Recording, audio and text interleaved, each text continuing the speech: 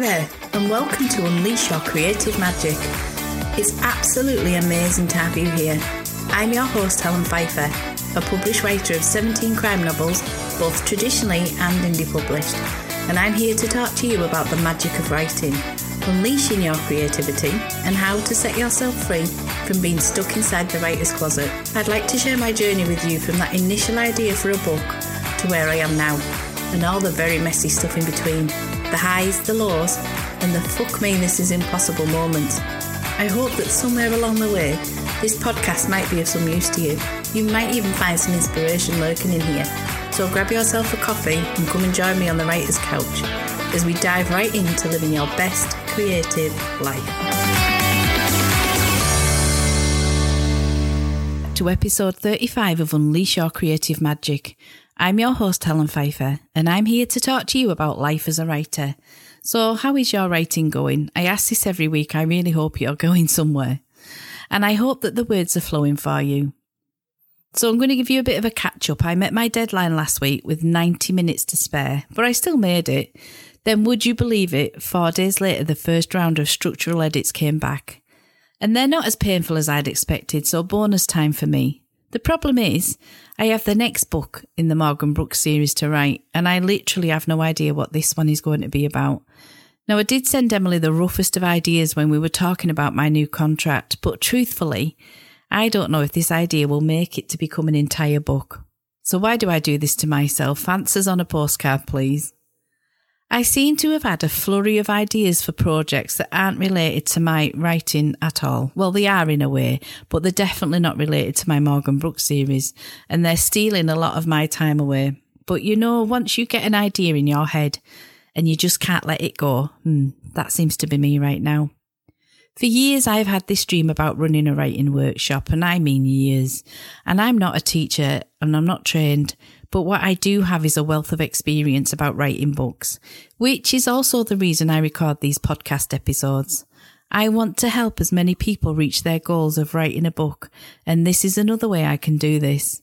So with a lot of help from my lovely coach Gabby, who has pushed me to finally do something about it, I have been seriously looking into the logistics of running one. I found the perfect venue, I've set a date, and I've even spent a couple of hours writing out the workshop so I would know what I was talking about. I have a marketing plan, and I've even had a healing session with the lovely Joanne Ripley to try and clear the blocks and fears I have around public speaking, and wow, that was just mind-blowing to say the least. I've read the books about hosting a workshop, and I've listened to podcasts about public speaking. And if you're in the same boat as me and you're not very confident, Viv Groskop has a great podcast and a book out there. So literally, I have no excuse not to run this workshop now. Even if I only do one and I hate it, at least I've tried and I'll have ticked that off my box. And what am I always banging on about? You should face your fears and do it anyway. So fingers crossed people will want to attend, and that it's an enjoyable experience for the both of us. And if by any chance you're interested in attending a workshop held by me, then head over to my website for more details, and I'll pop some links in the show notes for you. So what else has been keeping me busy? I've been having a good long hard think about this podcast. Now, I've always intended to interview other writers on here, but up to now have A, not had a clue how to go about this, B, not had the time to research how to do it because I'm always so busy writing and then recording when I can, and C, I've literally been terrified to try it, but I have done some research and I feel like I'm ready to give it a go. I also have a very long list of author friends who I'm hoping will let me interview them so that we can share their journeys from their initial ideas to publication with you and inspire you to keep on writing your book. And also so it's not just me banging on about writing. So now I just need to pluck up the courage and start asking them if they're willing to participate. I'm really looking forward to hearing about other writers' journeys for me, and it's inspiring for me as well. And I think we all need that much inspiration in our lives. It just helps you to focus on your goals. So I have my list of questions prepared too. Go me, I've been so busy this week. And I'm kind of wondering if I'm actually taking procrastinating to the next level with both of these quite ambitious projects. So what else is going on? Oh, yep, in-depth research for my witch trilogy that I want to start writing. And this week I'm attending a postmortem live event in Blackpool, which is going to be absolutely fascinating and excellent research for my stories. Did I mention that a couple of years ago I thought it would be a great idea to write a series of books about a forensic pathologist?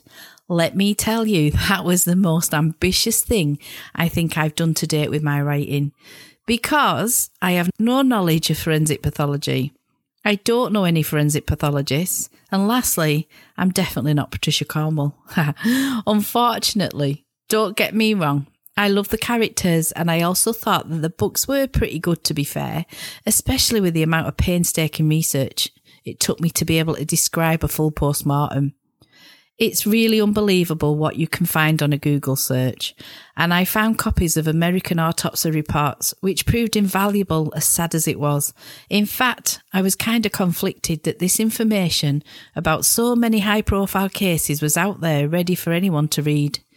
There are just some things that I think shouldn't be public knowledge, yet it was the perfect material for me as a writer. Anyway, I only wrote 2 books in that series before my editor asked if I had anything else I could write, because the sales weren't as good as they'd hoped, which I was kind of gutted about, but also elated at the same time. I was gutted because those 2 books had given me many sleepless nights making sure the cases were as near to actual life as they could be, without me being a forensic pathologist. And I worried that a whole host of said pathologists would read the book and then hunt me down for being so presumptuous. Thankfully, they didn't. So here's a bit of excellent advice. Add a disclaimer in your acknowledgements that you are most certainly not a trained pathologist or whatever field it is you've based your characters on, and that any mistakes are purely your own. And remember, folks, that this really is a work of fiction, and which some readers do tend to forget. I had a reader message me recently after reading one of my books, and she was quite upset that I'd called the vehicle they use for their work a different name than what they refer to it as. And obviously I apologised. I would never intentionally upset my readers.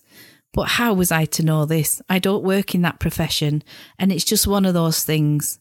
I'm winging it most of the time with my stories. I think we all do.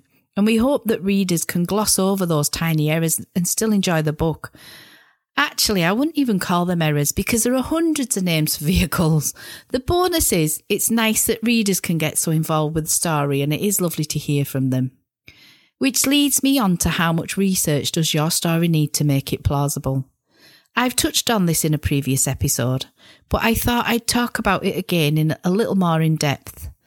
So where do you look if you need to know more than what you can find? I suppose it all depends on what genre your story is and what your character's profession is. Crime books are much darker than romance, although I'm sure there are plenty of police officers who are main characters in romance books. It depends on how deep you want to go. If your story is a love story about a police officer, then you're not going to need the same level of research if that story was about an entire police investigation into a murder, because their job will only probably be mentioned in the passing, and it won't be a detailed look at how they spent their 10-hour shift trying to find the clues to solve a murder. So even if you have no knowledge of what a police officer does on a 10-hour shift, you can still wing it, thanks to all the documentaries and television programmes. Google searches are amazing. You wouldn't need to go to the same extreme level of research that I did and apply to become a police community support officer with the local police force. And I never expected to get that, but I did, and then was there for 15 years. That, my friends, is extreme research. And yes, it's been invaluable to me for my stories, but I don't recommend it. I could just have reached out to someone in the police and asked them to share with me how their days are spent. And this is something you can do. So how could you find out and go to that extra level of research if you're writing a crime story and have no idea how things work, and like I did, have no contacts in the police? I would suggest that you find out who your local police officer PCSO is, and you can do this through your local constabulary website. Then they should have a way to contact them through the website. You could always send them a message or an email and explain that you're writing a book, and could they spare you a little time to have a chat? Now, I'm not saying that they will, because I know myself from experience that staffing numbers are really low and they are probably well overworked, so it might be difficult for them to spare the time. But even an email might just give you the kind of answers you're looking for. You really will be surprised how eager people are to talk about their roles and jobs. And it's probably not a request many people get, so it's definitely worth a try. You could do this for all sorts of professions as well. And then there's good old Facebook. I know lots of writers who will post on their page. Does anybody know anyone who's a divorce lawyer, anaesthetist, farmer, mountain rescue volunteer, midwife? The list is endless, who could answer a few research questions.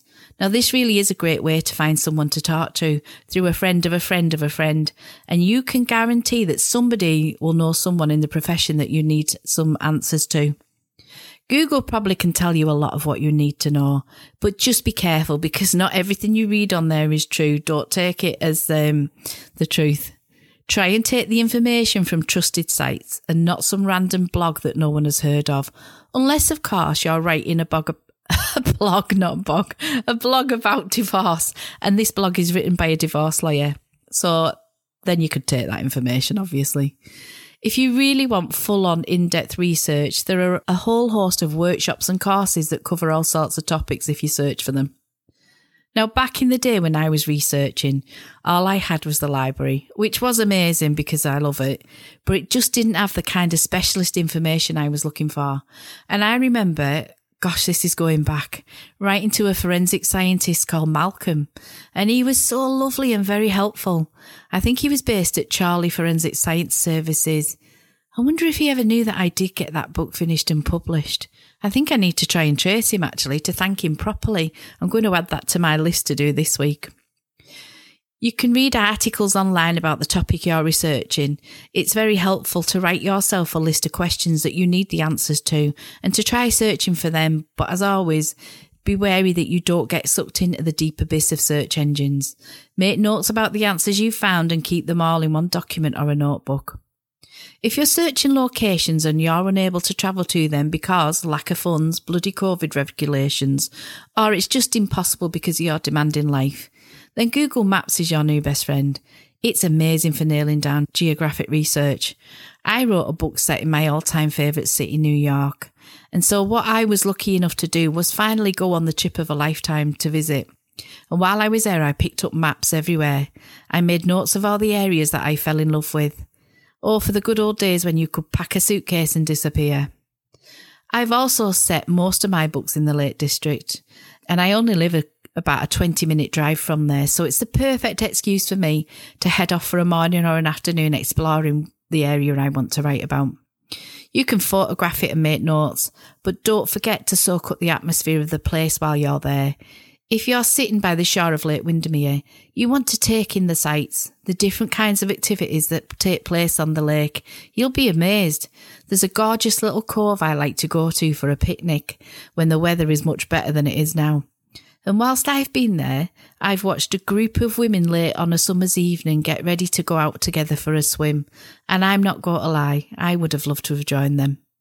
There are lots of people who go out on paddleboards, canoes, yachts, dinghies, people paddling with their dogs and kids. There's the steamers and boats going up and down the lake. The calming sound of the water as it's lapping against the edges of the shore and the way the sun sets over the dark hues of green trees covering the fells. These are the things that take your research next level, and by adding it to your story, you're giving your reader the feeling of actually being there with your characters and a lot more depth. Podcasts are also brilliant research tools. There's a wealth of information out there to be had on your topic. All you need to do is type it in your platform of choice's search bar, and unless it's far too random, I bet something will pop up. I can't get enough of them. In fact, I love them so much I was even inspired to start this one. So I'm going to wrap it up for this week and hope that this has somehow inspired you that research can be fun and vitally important to give your novel that extra depth, but not that important then that if you do get something wrong, you beat yourself up over it, because at the end of the day, what you're writing is a story. It's fiction. And if you do get something a little bit off, blame it on your characters. Thanks for listening. Have an amazing week and get writing. If you'd like to check out my credentials to see if I know what I'm talking about, then head over to my Amazon page. And if you'd like to join a community of like-minded creatives, then head over to the Unleash Your Creative Magic Facebook group. I'll paste the links in the show notes. Thank you so much for listening. I honestly can't wait to speak to you in the next episode. where I'll dive into the process of how I wrote my first book. Until next time, take care.